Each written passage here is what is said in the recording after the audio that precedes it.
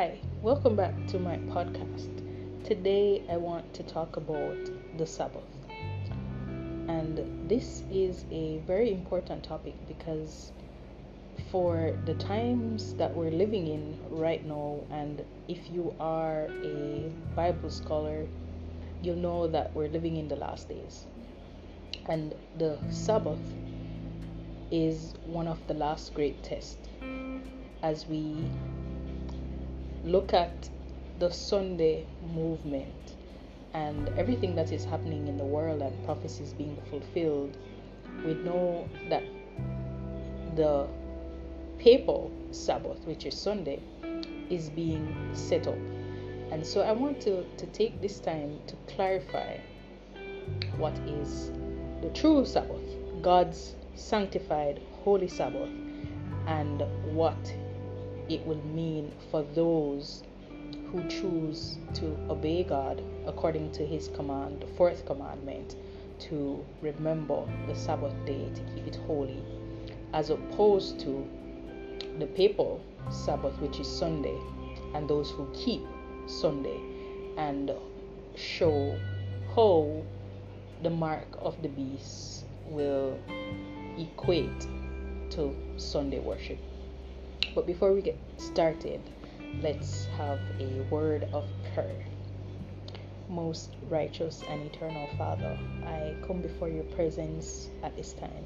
Father, as I'm about to look at this very important topic, this present truth, this meat in due season, Father, I pray that all that listen will be blessed, and pray that you will send your Holy Spirit even, Father, to guide and to teach and to give us knowledge, wisdom, and understanding.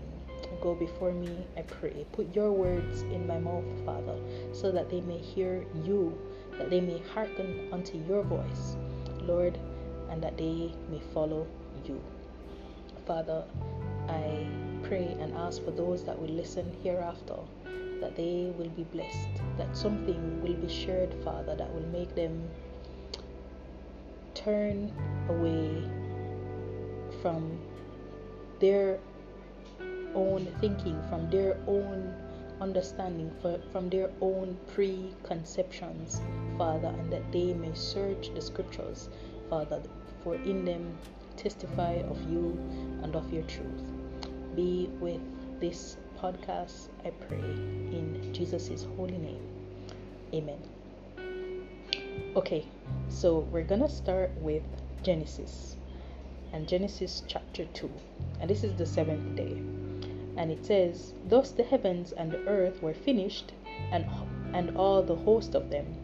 And on the seventh day God ended his work which he had made, and he rested on the seventh day from all his work which he had made. And God blessed the seventh day and sanctified it, because that in it he had rested from all his work which God created and made. So in 6 days God made all the heavens and the earth and all that in them is, and he rested on the seventh day. So at the end of this creation story, we know that God blessed the seventh day and he sanctified it. It was holy unto him. And now we go to Exodus chapter 20, where the commands were given, the 10 commandments, which still stand today. Many would try to have us believe that the commandments are nailed to the cross and that they have no more bearing upon us, but we will look at why that is not so. And so the fourth commandment, I'll just go to that. So we're at Exodus chapter 20 and verse 10. But the seventh day is the Sabbath of the Lord thy God. In it thou shalt not do any work, thou, nor thy son, nor thy daughter, nor thy manservant, nor thy maidservant, nor thy cattle, nor thy stranger that is within thy gates. For in 6 days, which we just looked at in Genesis, the Lord made heaven and earth, the sea, and all that in them is, and rested the seventh day. Wherefore the Lord blessed the Sabbath day and hallowed it. Herein again we see that the seventh day is blessed. We saw in Genesis chapter 2 where it was sanctified. We see here in Exodus chapter 20 where it is hallowed. Same concept, same meaning. The seventh day of the Lord is unto us a spiritual rest, just as He rested from creation and the things that He had made. We are also called to have that spiritual rest in Jesus. And so the Sabbath in these last days is going to be a test. Well, for the people of God, even now, it is a test every week. Let's go to Ezekiel chapter 20, and I'll go to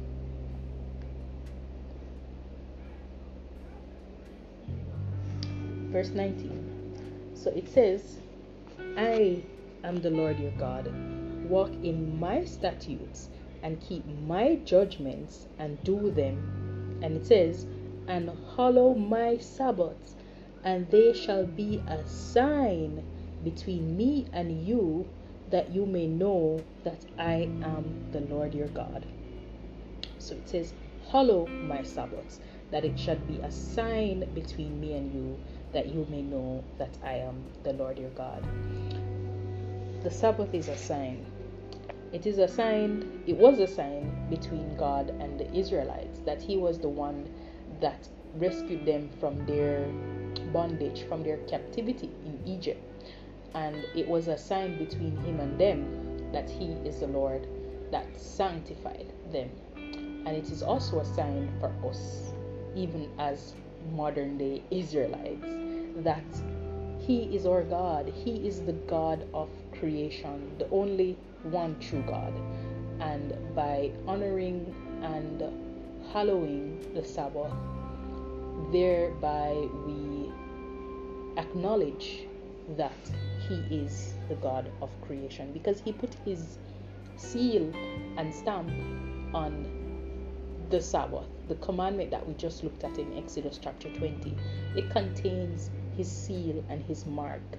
And when we thus remember it and honor it, we are acknowledging that He is the God of creation, and it is a sign between us and Him that He is the Lord that sanctifies us.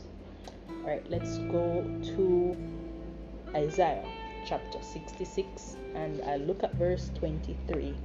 And it says, and it shall come to pass that from one new moon to another, and from one Sabbath to another, shall all flesh come to worship before me, saith the Lord. So again, on a weekly basis, it is a sign between us and between the Lord that we will come to worship Him as the God of creation, as the God of our salvation, the God that sanctifies us, that keeps us. So from one new moon to another, from one Sabbath to another, we come before Him to worship Him as the God of our salvation.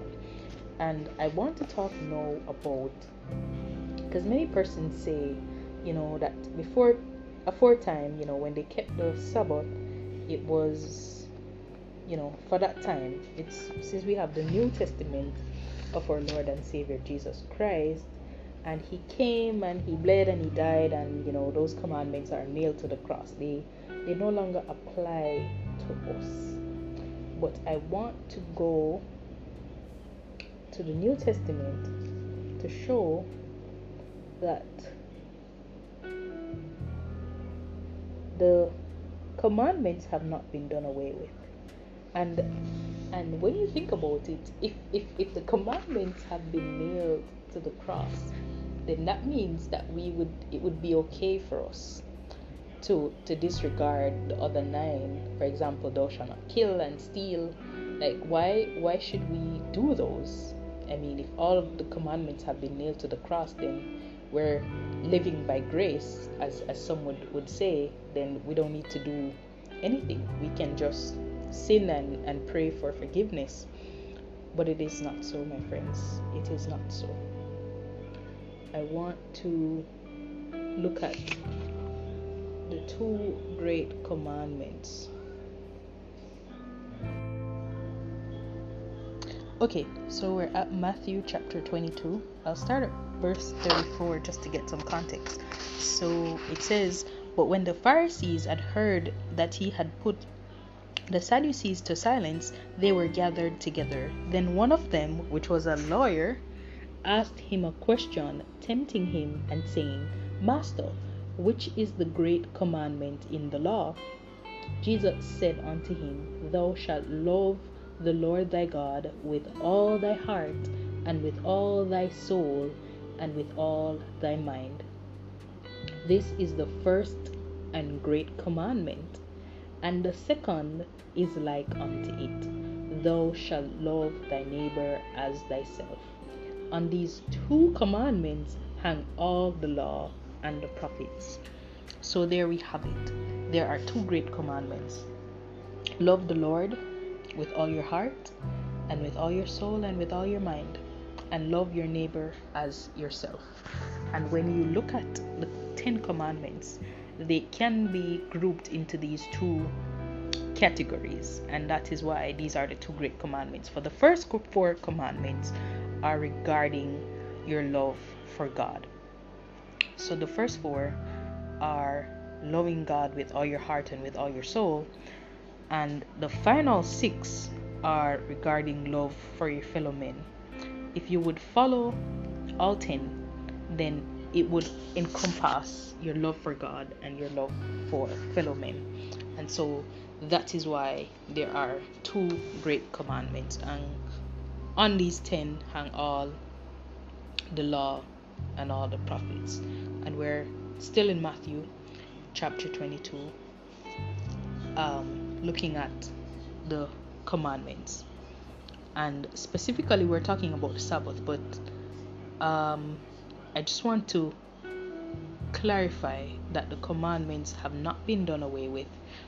And even as we're looking at the Sabbath commandment for these last days, that we are supposed to honor and keep all the commandments, for they are a transcript of God's character. The Sabbath command is an important command, and we talked about before that the Sabbath contains the seal of God. It has his name, his title, his jurisdiction, and our duty to worship God, our duty to keep this command, is based on the fact that he is the creator, which we looked at in Genesis chapter 2. Right, so let's go to Revelation chapter 14, because we're still on dealing with the premise that some say that, the commandments are nailed to the cross. We are no longer required to keep them. But even as we look in the New Testament, we see that the Bible tells us, even in this very last chapter, that we are supposed to keep the commandments of God.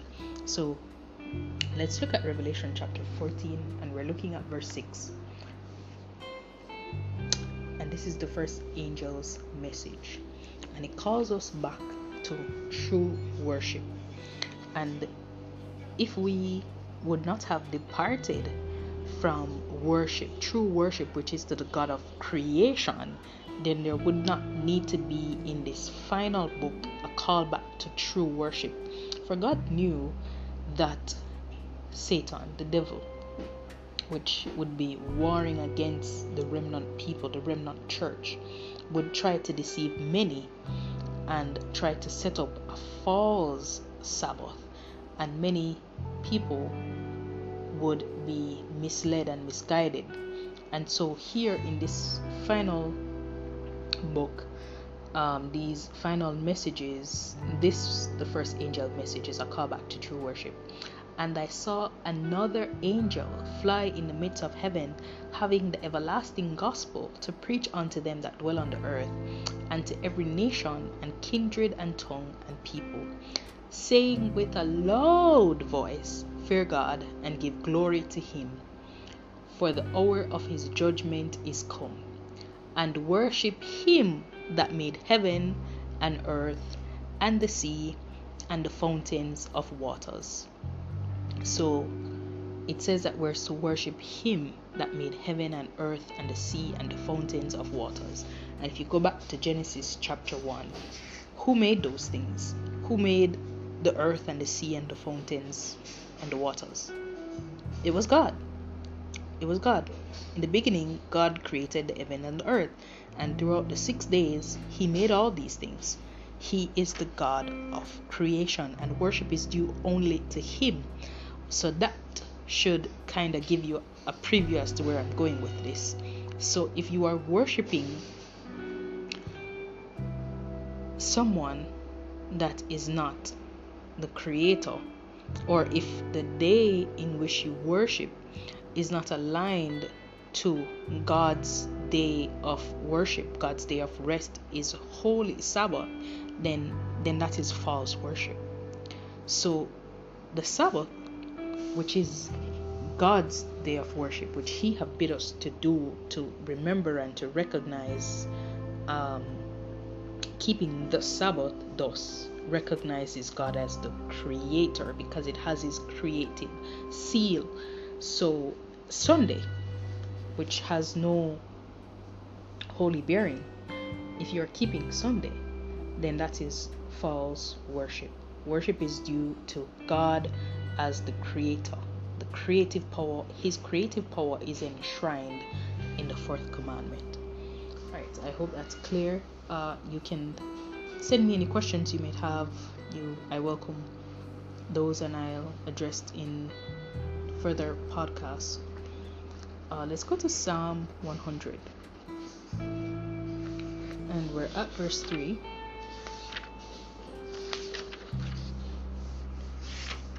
And so it says, "Know ye that the Lord He is God. It is He that hath made us, and not we ourselves. We are His people, and the sheep of His pasture." So the Lord is God. He made us. We did not make ourselves. He is the God of creation. It is He that has made us, and we were made to worship Him. Worship is due to Him as the creator. And if you worship any other thing, then you're worshiping creation and not the creator. Alright, let's jump back to Revelation, and we're going to look at Revelation chapter 4, and we're at verse 11. And it says, "Thou art worthy, O Lord, to receive glory and honor and power, for Thou hast created all things, and for Thy pleasure they are made and were created." Alright, let's put some context to this as we're talking about God being worship being due to God as the creator. And whereas we just looked at He made us, and we did not make ourselves, and we were made to worship Him. So it says, "He is worthy to receive glory, honor, and power, for Thou hast created all things." Ergo, He is the God of creation, and for Thy pleasure they are and were created. And that includes us. For His pleasure, for His honor, for His name's honor and His name's glory were we created. And so we are called to worship Him as the God of our creation and as the God of creation. Right, let's jump back to Psalm. So we're just moving between Psalm and Revelation here. Let's jump back to Psalm, and we're going to Psalm 96 and verse 5. 96 and verse 5. I should invite someone to my podcast to talk as well. Should be interesting. "For all the gods of the nations are idols, but the Lord made the heavens." And this is a comparison between the false gods, other gods that are out there that you worship, but as opposed to worshiping the God of creation. So it says, "All other gods of the nations are idols, but the Lord made the heavens." And so it is because of this creative power, because of this creative power that is enshrined in the commandments, and especially the fourth commandment, that worship is due unto Him, the Lord that made the heavens. Because any other worship and all other gods are idols, are as a result of creation and not God, the God of creation. I hope that's clear.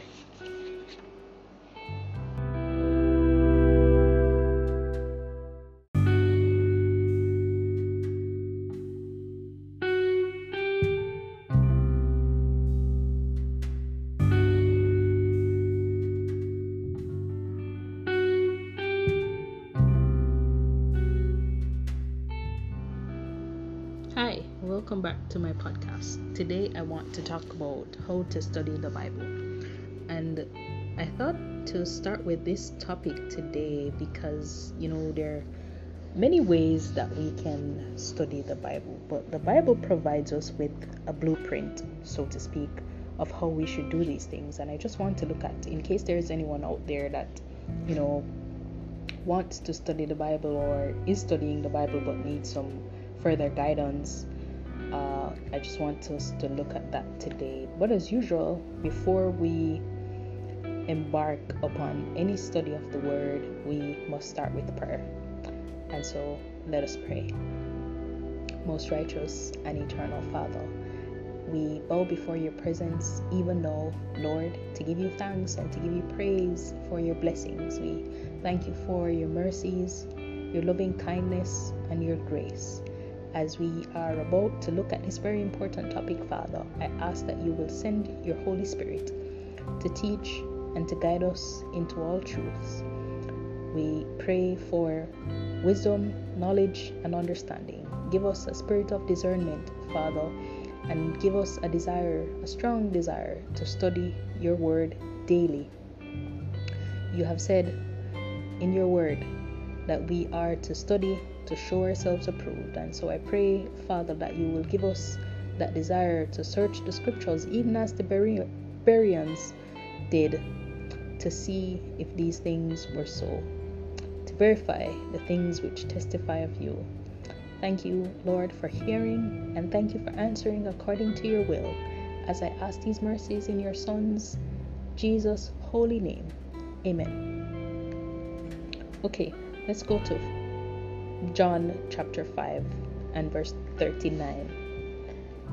And this is where we are called to search the scriptures, for they testify of Jesus. So that's John chapter 5 and verse 39. And it reads, "Search the scriptures, for in them ye think ye have eternal life, and they are which testify of me." So the scriptures is what gives us eternal life, and they are which testify of me. And this is Jesus speaking. So these testify of Christ. Okay, let's move on. We're going to Acts chapter 17, and we're looking at verse 11.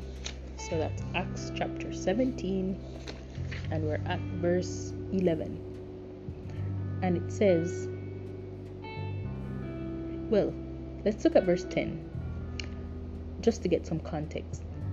And the brethren immediately sent away Paul and Silas by night unto Berea, who coming thither went into the synagogue of the Jews. These were more noble than those in Thessalonica, in that they received the word with all readiness of mind, and searched the scriptures daily whether those things were so. So the disciples were preaching, and they were in Berea, and these were the Bereans. And the Bible tells us that they received the word with all readiness of mind and searched the scriptures daily whether these things were so. And so it's important that even when we go to church and we hear the word and we hear the preaching from the pastors, and we take these things and we listen, but we are supposed to verify them for ourselves. So they accepted the word with readiness, but what did they do? They went home and they searched the scriptures just to make sure that whatever they heard whatever was preached to them was exactly so, because truth is found in the Bible. God is the author of truth. And so if any man or anyone else comes to you with something that is contrary to scripture, that is contrary to the word of God, then you know that it is not true.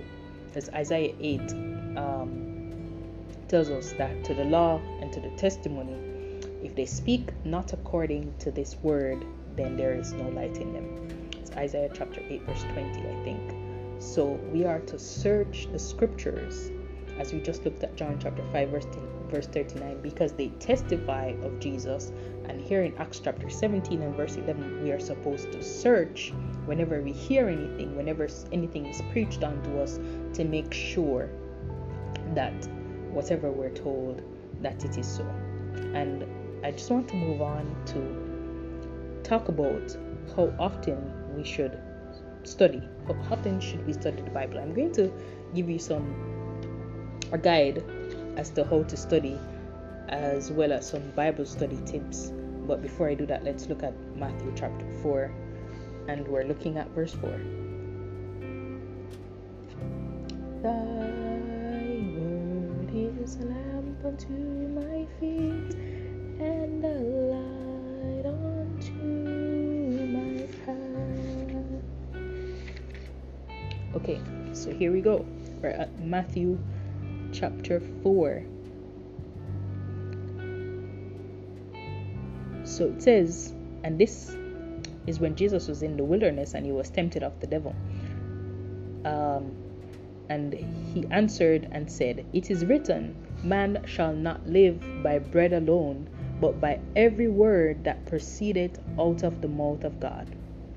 So we shall not live by bread alone, but by every word that proceeded out of the mouth of God. Let's go to John chapter 6.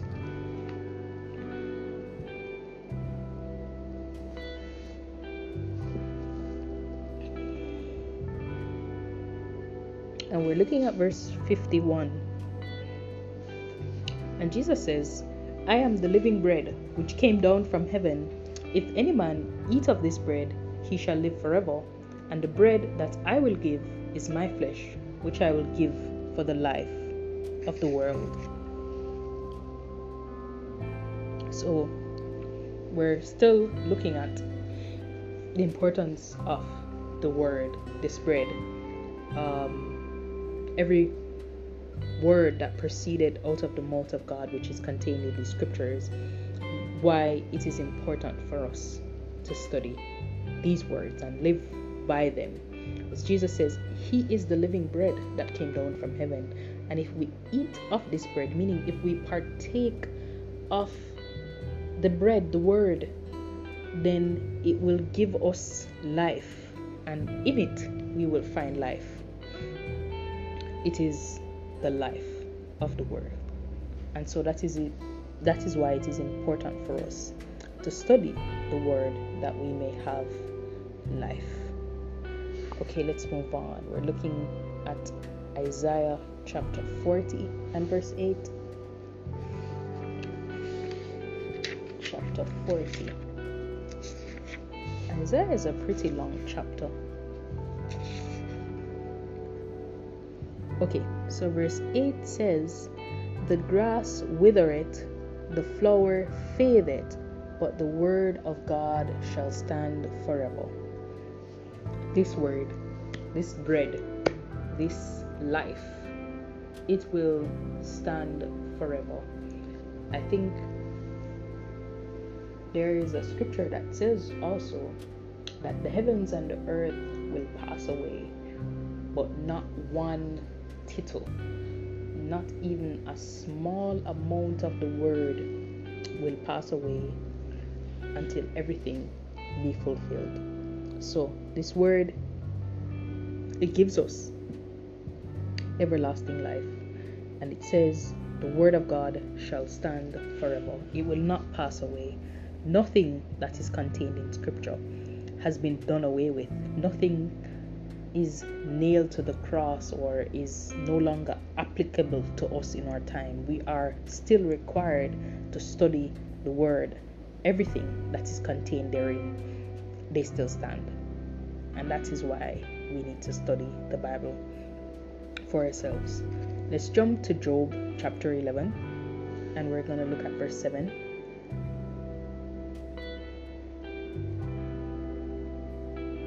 So that's Job chapter 11, and we're looking at verse 7. I'll read to verse 9.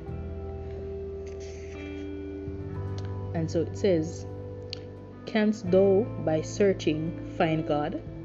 Canst thou find out the Almighty unto perfection? It is as high as heaven. What canst thou do? Deeper than hell. What canst thou know? The measure thereof is longer than the earth, and broader than the sea. If he cut off and shut up, or gather together, then who can hinder him? For he knoweth vain men, he seeth wickedness also. Will he not then consider it? For vain men would be wise, though man be born like a wild ass's colt." Alright, I'll read verse 13. "If thou prepare thine heart, and stretch out thine hand towards him, if iniquity be in thy hand, put it far away, and let not wickedness dwell in thy tabernacles." That was verse 14. Alright, so I'll end there. Essentially, this is saying that we cannot, even by searching in our infinite minds, understand the depth and the breadth of God. It is too much. We can't fathom. Because it says, Job says, "Can thou by searching find out God? Can thou by find out the Almighty unto perfection? It is high as the heaven, and it is deeper than hell, broader than the sea, and the measure thereof is longer than the earth." So we cannot find out every single thing there is about God, or understand, or try to understand God. And I think it is in John chapter 20. Well, the final chapter of John is what I use to try to remember. So it could be John 21, if that's the final chapter. Yes, it is. And it's the final verse, which is verse 25, that says, "And there are also many other things which Jesus did, the which, if they should be written every one, I suppose that even the world itself could not contain the books that should be written." So if every single thing that was done, or that Jesus did, was supposed to be written down, every one of them, then the world itself would not be able to contain the books that should be written. And so there's so much more. Even if we have studied the Bible cover to cover, we will still not know everything about God. And when we get to heaven, we will continue to study in the ceaseless, and throughout the ceaseless ages of eternity, we will still not be able to cover everything that is God. So we study the word, we study to show ourselves approved, but understand too that you will never know everything, and not everything will be revealed to you. But it is important for you to walk in the light that you are given. So whatever it is that the Holy Spirit has revealed unto you, whatever truths that you have, you walk according to that light. And if you're faithful, if God sees that you are walking in the light that you have been given, then He will reveal more light unto you. Okay, let's go to Jeremiah chapter 13, and we look at verse 11.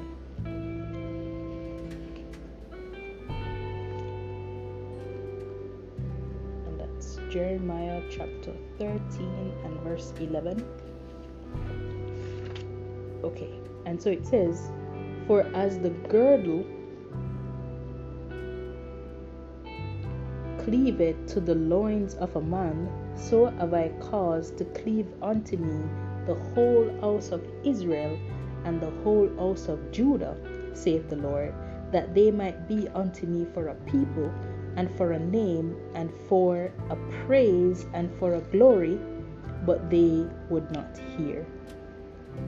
And verse 12, therefore thou speak unto them this word, thus saith the Lord of Israel, every bottle shall be filled with wine, and they shall say unto thee, do we not certainly know that every bottle shall be filled with wine?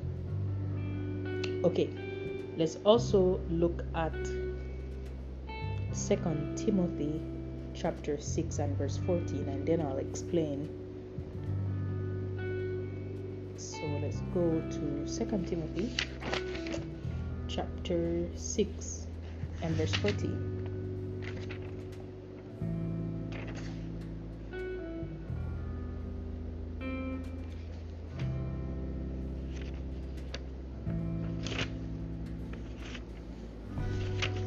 Oh, I'm sorry. That's 1 Timothy chapter 6 and verse 14. That thou keep this commandment without spot, unrebukable, until the appearing of our Lord Jesus Christ. Okay, just to get some context, I'll read verse 13. I give thee charge in the sight of God, who quickeneth all things, and before Christ Jesus, who before Pontius Pilate witnessed a good confession, and that was that he is the truth. That thou keep this commandment without spot, unrebukable, until the appearing of our Lord Jesus Christ, which in his times he shall show who is the blessed and only potentate, the King of kings and the Lord of lords. Okay, I'll just take the final scripture before I move on, and that's 2 Peter chapter 1 and verse 21. That's 2 Peter chapter 1 and verse 21. And I'll read, for the prophecy came not in old time by the will of God, but holy men of God spake as they were moved by the Holy Spirit. Okay, so in moving into our how to study the Bible, we'll look at 2 Peter chapter 1 and verse 21, which we just read, that the scriptures, many people will try to tell you that, the Bible was written by men, so, it's not really the word of God because it was written by men. But we know that the Bible is the inspired words of God, and they were moved by the Holy Spirit. That these men were moved, as 2 Peter chapter 1 and verse 21 tells us, that God spake to them and they were moved by the Holy Spirit, and that is how the scripture was given. Okay, let's also look at 2 Timothy chapter 3. 2 Timothy chapter 3 and verse 16 and 17 is what we look at. And it says, all scripture is given by inspiration of God, and is profitable for doctrine, for reproof, for correction, for instruction in righteousness, that the man of God may be perfect, thoroughly furnished unto all good works. So again, another witness that says that scripture was given by inspiration of God, that God spake these words, and these holy men were moved by the Holy Spirit to record scripture, and it is profitable for doctrine, for reproof, for correction. And these things were written as examples for us. These things that were written aforetime are for our admonition, for our record. So it is the Holy Spirit that moved and allowed the Bible to be recorded. Okay, let's go to John chapter 16 and verse 13. And just bear in mind that when you are studying the Bible, it is the same Holy Spirit that will guide and teach you into all truth. And John tells us that. So let's go to John 16, and we're looking at verse 13. And it says, "Howbeit, when he, the Spirit of truth, is come, he will guide you into all truth. For he shall speak not of himself, but whatsoever he shall hear, that he shall speak, and he will show you things to come." So it is this Spirit of truth, the Holy Spirit, which is also referred to as the Comforter, which the Father will send, that will guide and teach you truth.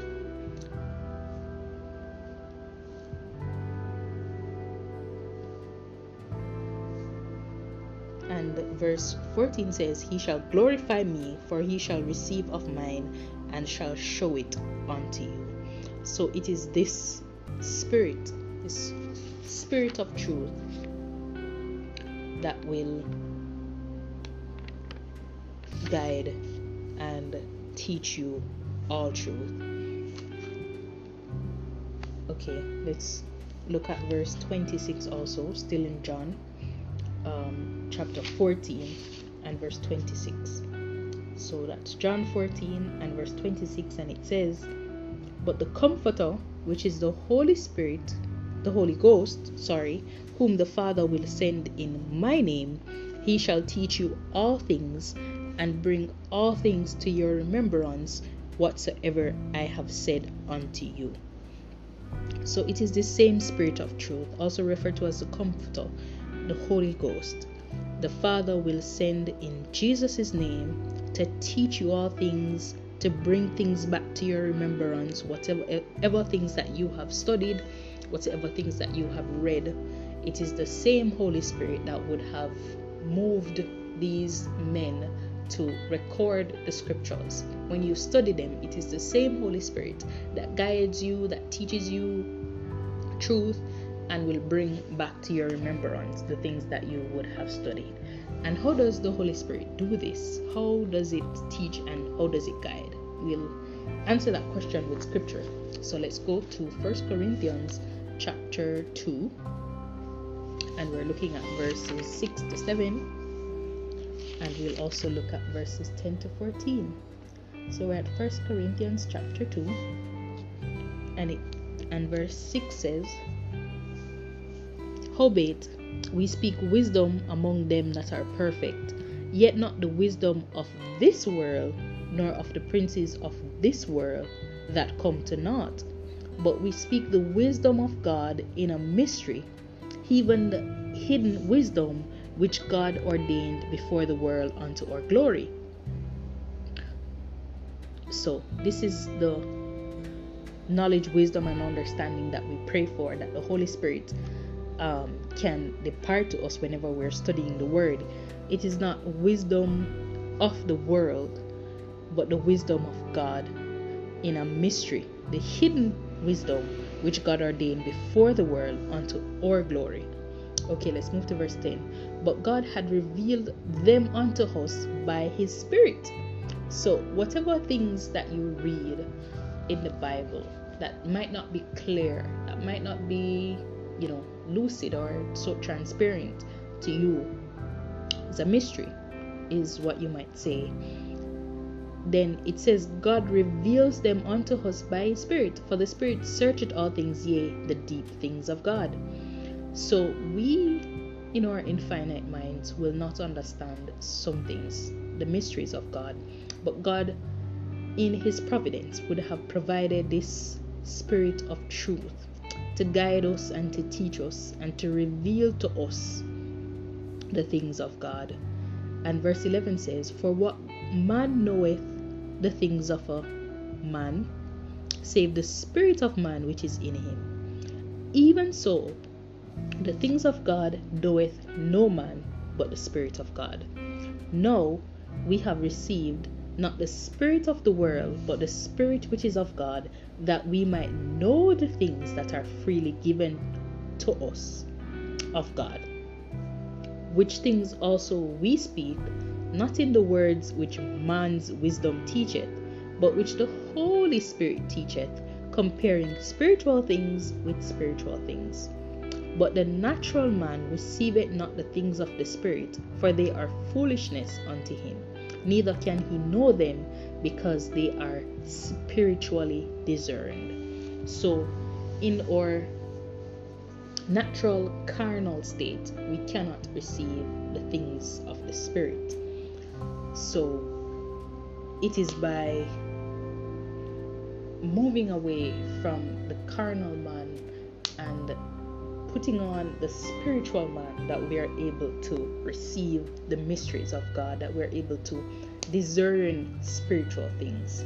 And it is the Holy Spirit that teaches. In verse 13 it says, which the Holy Spirit teacheth, comparing spiritual things with spiritual things.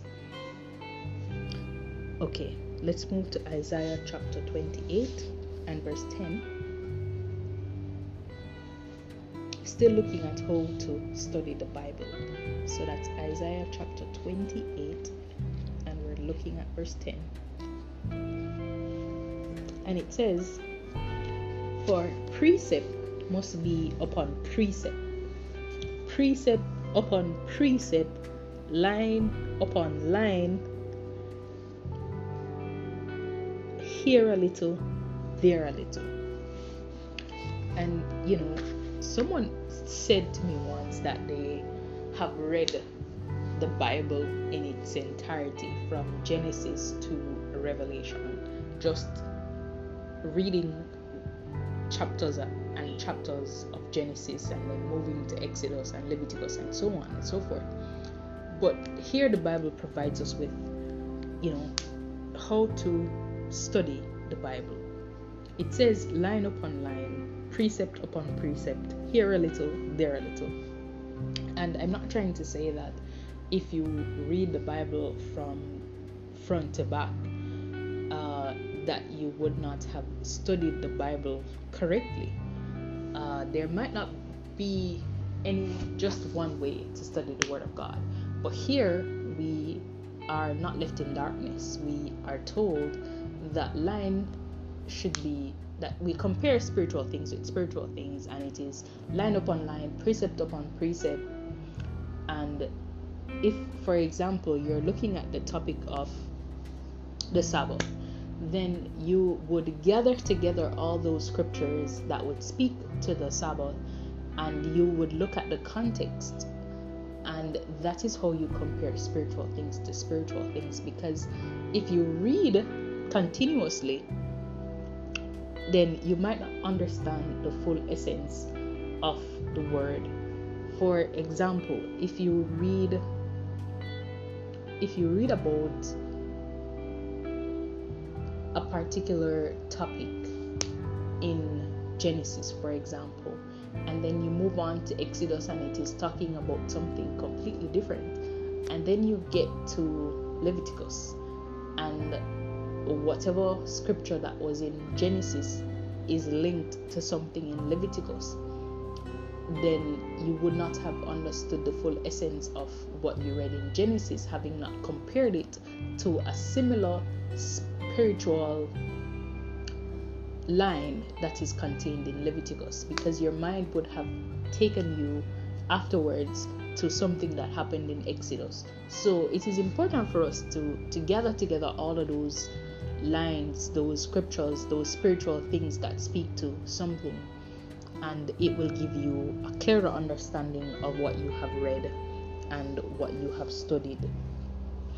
And you can put down in your notes as well, as we're at Isaiah chapter 28 verse 9 as well. We read verse 10. So verse 9 says, whom shall he teach knowledge? And of course we know that this is the Holy Spirit. And whom shall he make to understand doctrines? Them that are weaned from the milk and drawn from the breast. So you can add that to your notes as well. And another important point that I want to make is that the scripture is not for private interpretation. The Bible interprets itself. Another important principle that we need to take into consideration is that two or three witnesses are needed in order to establish truth. And you see that all these principles go hand in hand, because if we're going to be studying line upon line, precept upon precept, here a little, there a little, then if it is that you would have read one particular truth, then you need another witness. And reading a chapter continuously, you might not find that witness in the same chapter because it would be somewhere else. So you would gather together all of those truths, and then you would have all your witnesses to get a full picture and a full understanding of spiritual things. So to confirm this, let's go to 2 Corinthians chapter 13 and verse 1.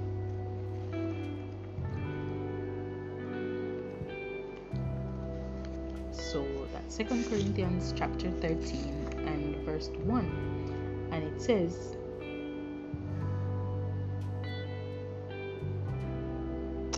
"This is the third time I am coming to you.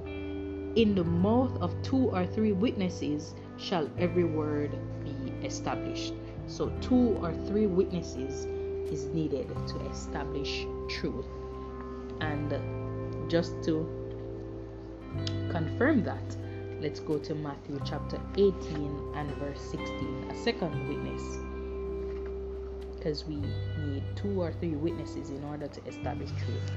So out of the mouth of 2 or 3 witnesses shall truth be established.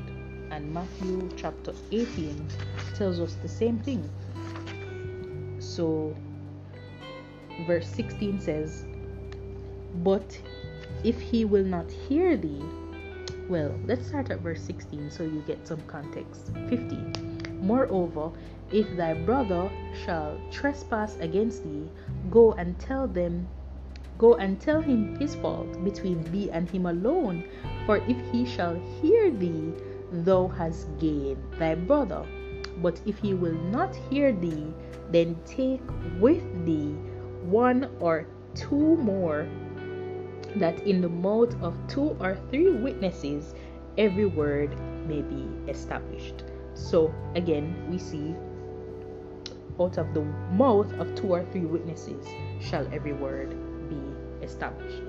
And I always use Matthew chapter 15 and verse 9, and the same scripture is contained in Mark 7 verse 7 to illustrate this point, that out of the mouth of 2 or 3 witnesses shall the word be established. So Matthew chapter 15 verse 9 says, although it's kind of different thing, but I just want to reiterate this principle that 2 or 3 witnesses are needed in order to establish truth. So Matthew 15 verse 9 says, "But in vain do they worship me, teaching for doctrines the commandments of men." And if you go to Mark chapter 7 and verse 7, you'll find that same scripture. And so it says, "Howbeit in vain do they worship me, teaching for doctrines the commandments of men." Similarly, I think the parable of the sower and the seed, it is found in Matthew chapter 13 as well as in Mark.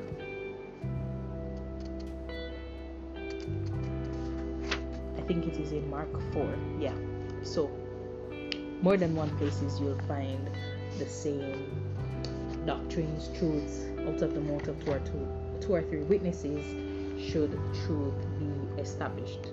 Okay, let's go to 1 Timothy chapter 5 and verse 19. So that's 1 Timothy chapter 5 and verse 19 says, "Against an elder receive not an accusation, but before 2 or 3 witnesses." Again, the same principle, that if there is an accusation against someone, in this case an elder, you gather together witnesses that might have been present for whatever the accusation is, and out of the mouth of 2 or 3 witnesses should you be able to corroborate that accusation. If not, then them that sin rebuke before all, that others also may fear. Okay, let's go to Deuteronomy chapter 17 and verse 6. And it's the same principle. We just want to utilize all of the witnesses just to make this point. So that's Deuteronomy chapter 17 and verse 6.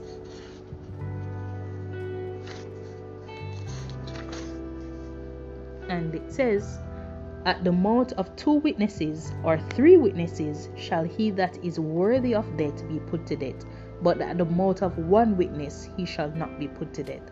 So we see one accusation from 1 person is not sufficient. Out of the mouth of 2 or 3 witnesses is how you establish truth, and it is how you establish the word. So a physical application in terms of accusation of the elder, and spiritual application in terms of how you establish doctrine and truth in the Bible, as we just looked at in Matthew chapter 15 verse 9 and Mark chapter 7 verse 7. Some other witnesses which I will not go to in the interest of time are Deuteronomy chapter 19 and verse 15. That's Deuteronomy 19:15, and also Hebrews chapter 10 verse 28 and Revelation 11 and verse 3.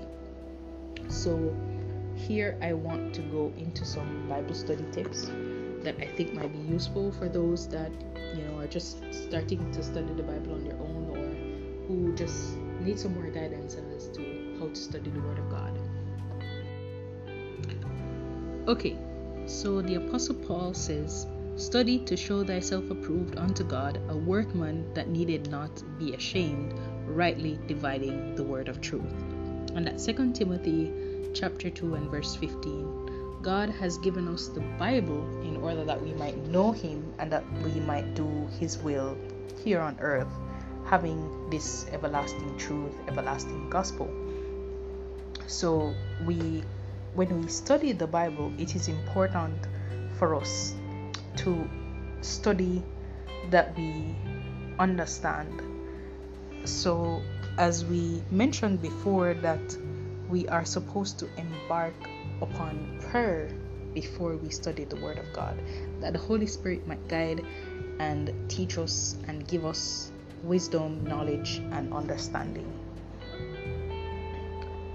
Devotional Bible study is when we read and study the Word of God in order that we might hear God's voice and that we might know what his will is, in order that we might live better lives as Christians here on earth. So for a devotional reading and studying of the Bible, I'm going to give you 5 practical suggestions that will deepen your Bible study. And I mentioned one before, which is to begin your Bible reading with prayer. The Bible should never be studied without prayer. The Holy Spirit alone can cause us to feel the importance of those things easy to be understood, or to prevent us from wrestling with truths difficult for us to understand. So it is the office of heavenly angels to prepare the heart so that it comprehends God's word, that we shall be charmed with its beauty, admonished by its warnings, or animated and strengthened by its promises. So it is the Holy Spirit that will do all this for us. So we should make the psalmist's petition our own.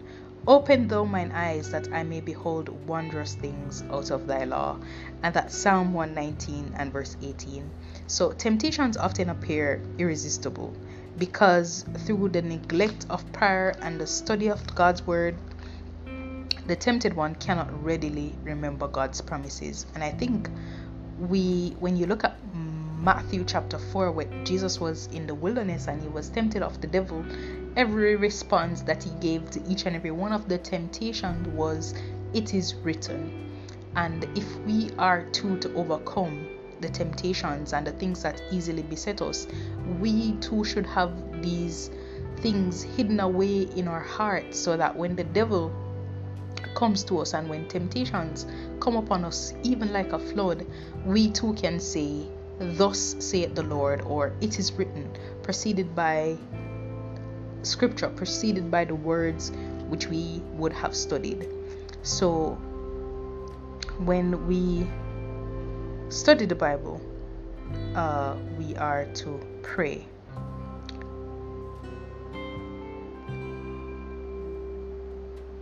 Okay, the second tip that I'll give you is that you should set aside time, consistent, undistracted time to read and to study the Bible. So two of the most acute challenges to effective personal Bible study are busyness and distraction. So sometimes even us as Christians, we feel that we are too busy to study the Bible. We know that it's important and we know that it's something that we need to do, but we often rush through the Bible reading rather than creating a space that we can really savor the words, that we can really, hide them away in our hearts, and that, the Holy Spirit can actually have time to teach and to guide us, and the Spirit of God can linger with us over His Word. But oftentimes we're too distracted, or we're hurried, or we're strapped for time, or our attention is divided between study and something else. So set aside time, for study, and be consistent with your study. We need to remember and believe that we need to hear from God's Word each day, and many other things which we think are important. It might be work, it might be school. It's not as urgent. Nothing is more important than your soul's salvation. They can wait. This can't. So the third tip is ask questions when you read the Bible. So the Bible contains, the mysteries of God, and we would have gone through scripture that tells us that it is the Holy Spirit that will reveal these truths to us, that will reveal these things.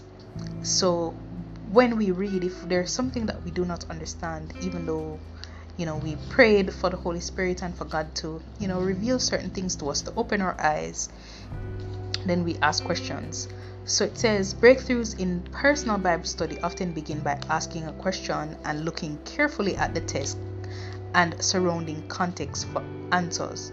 So, you have the who is speaking, what are they talking about, at what time was this written, where were they, why, how. We ask these questions, to get an understanding of context and to get an understanding of what is happening. So for example, if we're studying Philippians, we could ask several questions about the opening verse.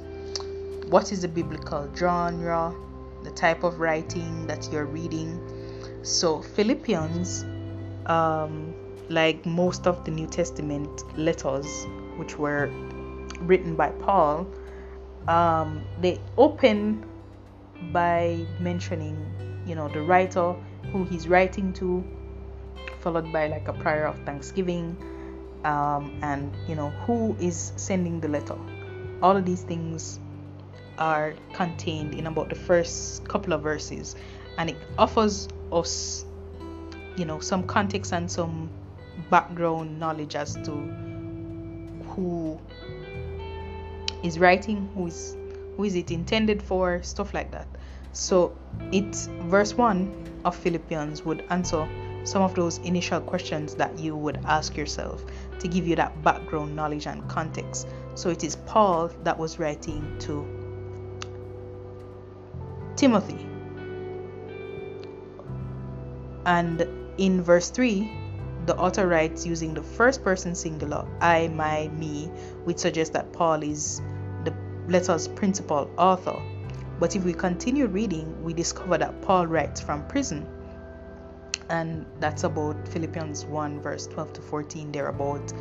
And he plans to send his trusted colleague Timothy to visit those believers soon, We see that in Philippians 2 at about verse 19, thereabout. And the senders, meaning who Paul plans to send Timothy to visit, are the servants of Christ. So the Bible, as we would have mentioned before, is not for any private interpretation. We don't read and try to of our own selves interpret what it is trying to say. It will interpret itself.